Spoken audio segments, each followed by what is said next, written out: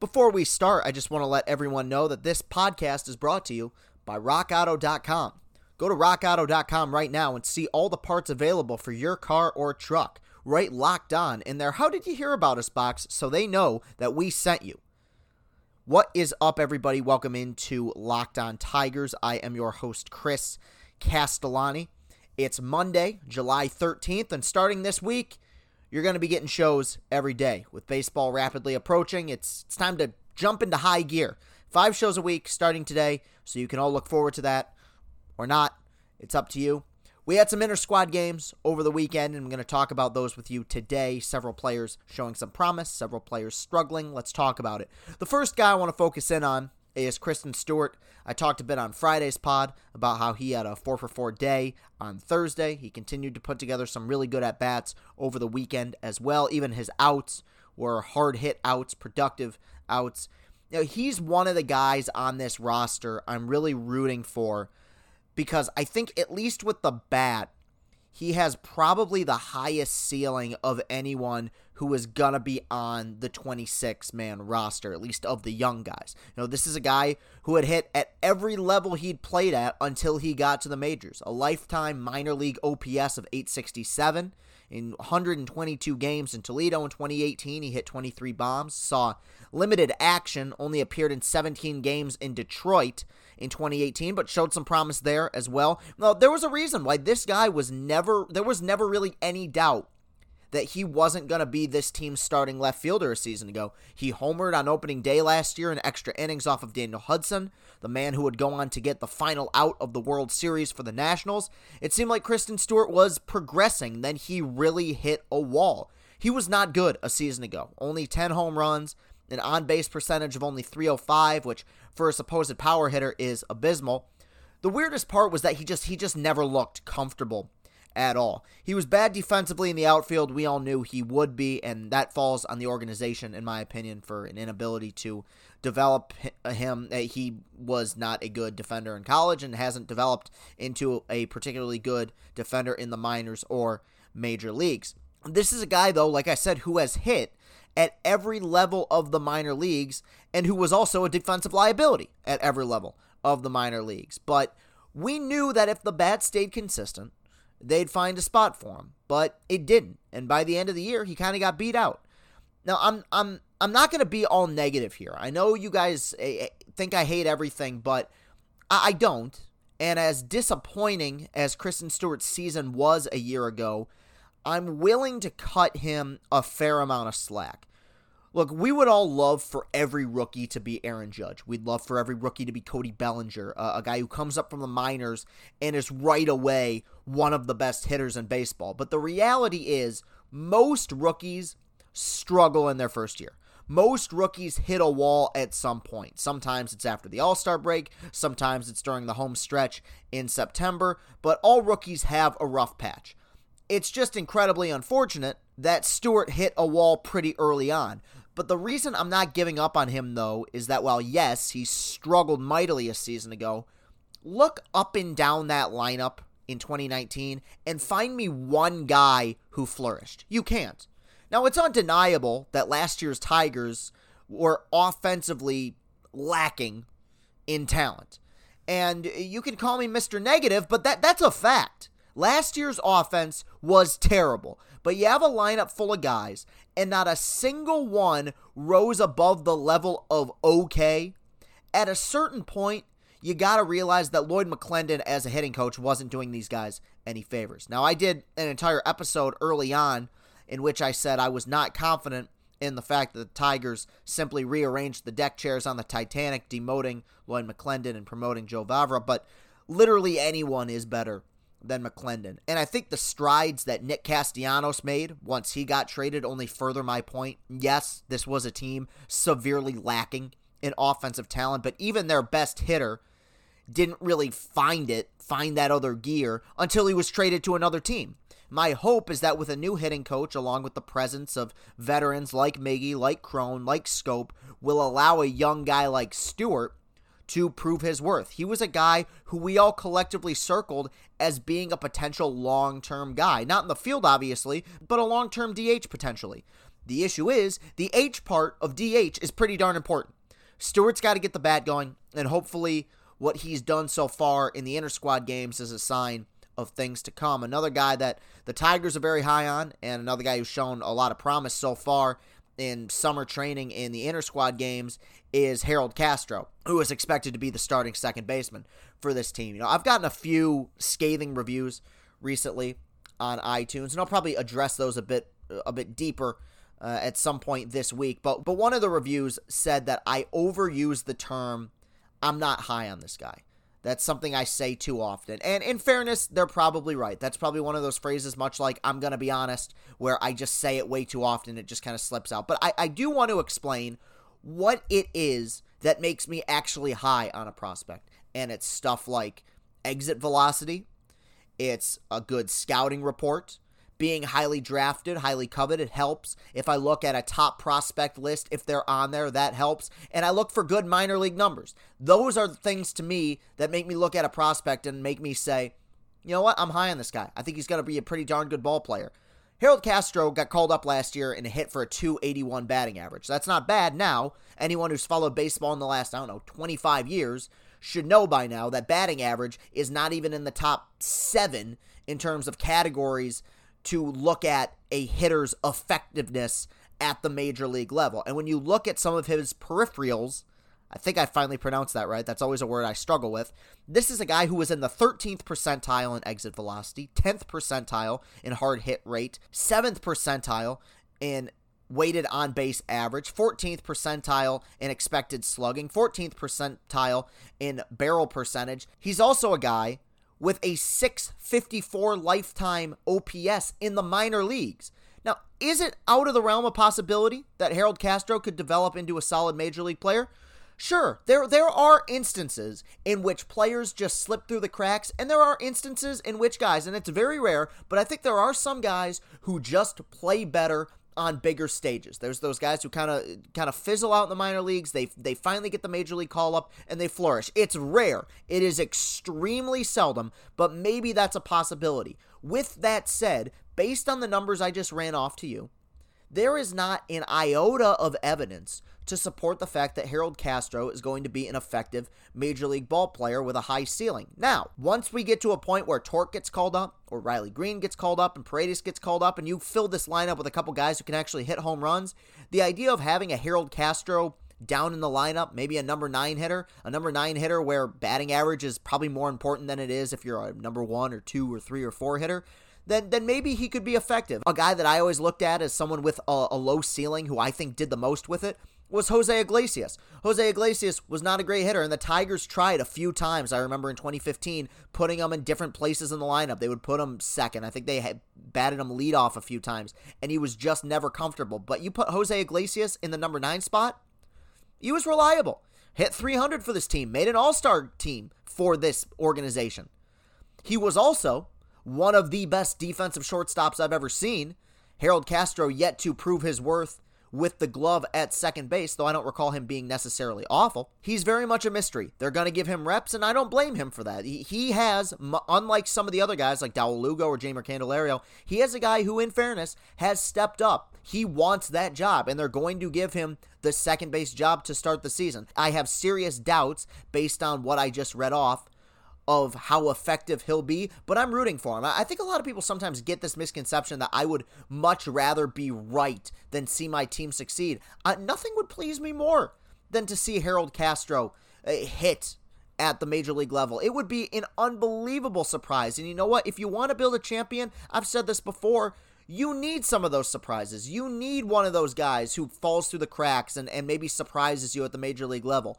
I kind of doubt that Harold Castro is that guy, but you never know. And at the very least, the guy's been hitting. He's doing right now in summer training and really in the latter part of last season everything he can to earn a spot on a major league roster, and that's kind of all you can ask for at this point. So that's going to do it for segment number 1. When I come back, I'm going to talk about a pair of pitchers who I think are kind of going in separate directions for this organization. We'll be back. RockAuto.com is a family business serving auto parts customers online for 20 years.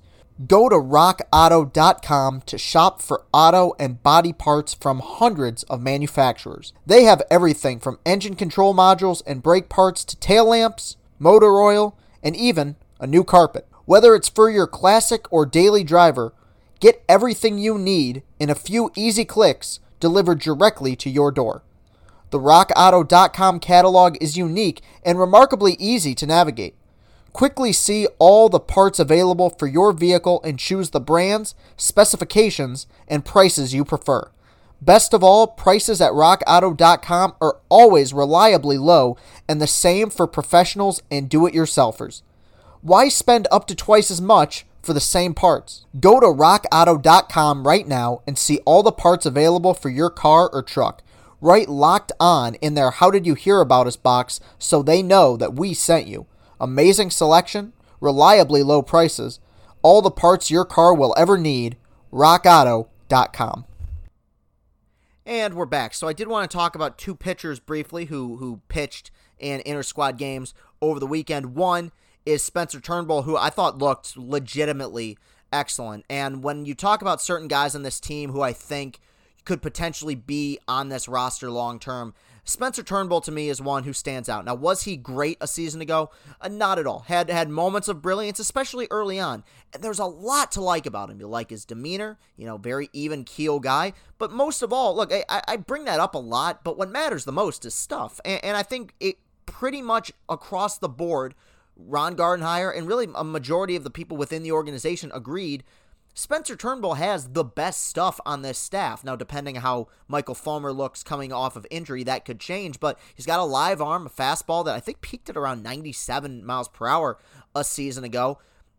He's still raw. I actually like him quite a bit. I probably like him more than a lot of other people do. I think a lot of people view his ceiling as a potential, like a good 4, maybe a really good number 5 pitcher. I think his ceiling's actually higher. Like, I think considering his stuff, he's a guy who could be like a really solid number 3 in a rotation. I legitimately believe that. And when you look at the reinforcements that this organization has coming here pretty soon in the form of Casey Mize, in the form of Matt Manning, in the form of Tariq Skubal and Alex Faedo, the idea of a Spencer Turnbull being a 4 or a 5 in a really good rotation is very exciting. And I think last year I got a bit frustrated with the fact that they didn't shut him down. They pitched him in a lot of meaningless games down the stretch, and I was really angry about it at the time. But in hindsight, I shouldn't have been as bothered by it, because this is a guy who needed to learn how to pitch in the grind of a 162-game season. He did, and he took his lumps a season ago, especially in the second half. And watching him in the inter-squad games, the mechanics look cleaner. That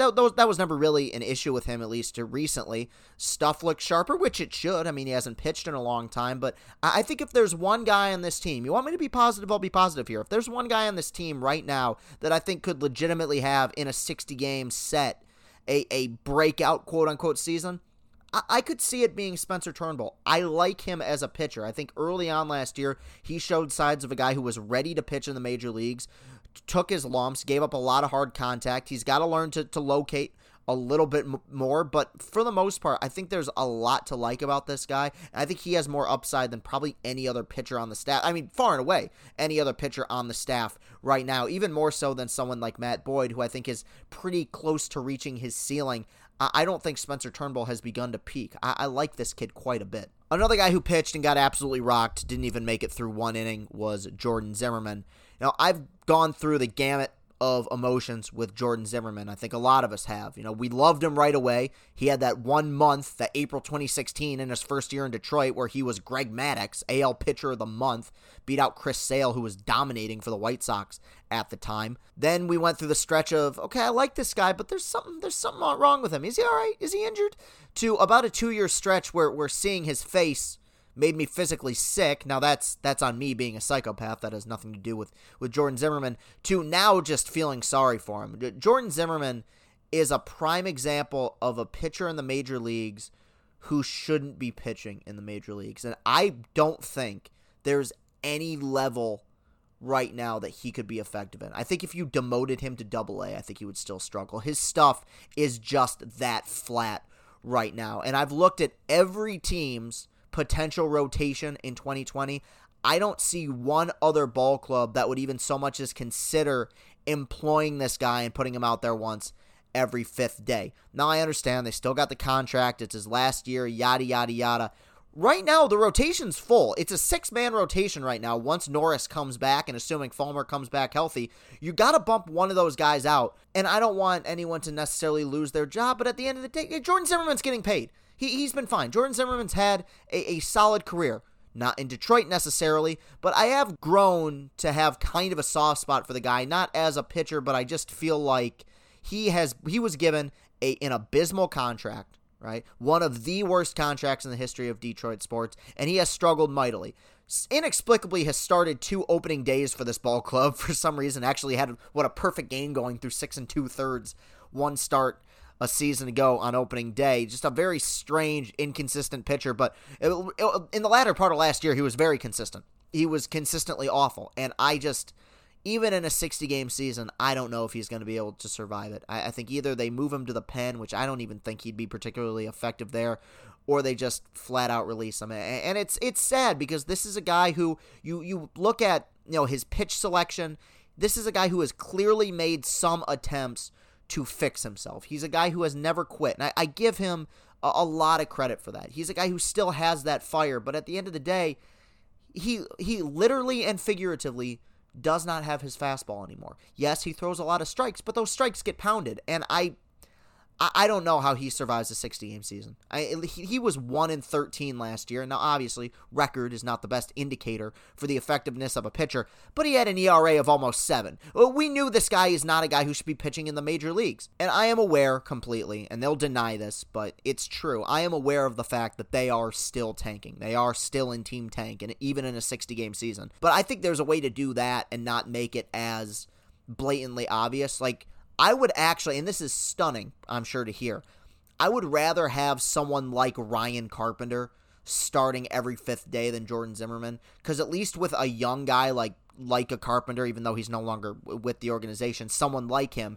you have the minuscule 0.001% chance that they actually turn out to be something, as opposed to Jordan Zimmermann, who is done and has been done for several years. Just a really embarrassing, sad tenure in Detroit, and an abysmal contract. I don't blame him for that contract. He earned that contract, but he's been very poor in Detroit, and it's been remarkably disappointing seeing his steep decline into just pretty much downright awfulness. And it's too bad because I do like the guy as a person. I think he's handled himself with total class and professionalism, but on the field, he's been pretty darn awful.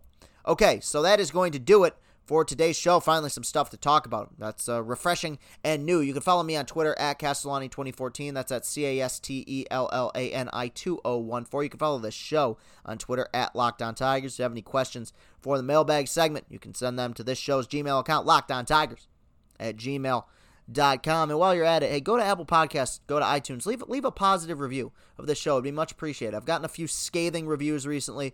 Like I said, I think I will address those at a certain point, because I think they bring up some fair and justified criticism, and some I feel like I do need to explain myself, because I can't lie to you. Making content over these last couple months during the pandemic, especially baseball content, has been extremely difficult, and I will address that before we get to opening day. But for now, that is going to do it for today's show. Thank you very much for listening. Have a great rest of your day, and go Tigers.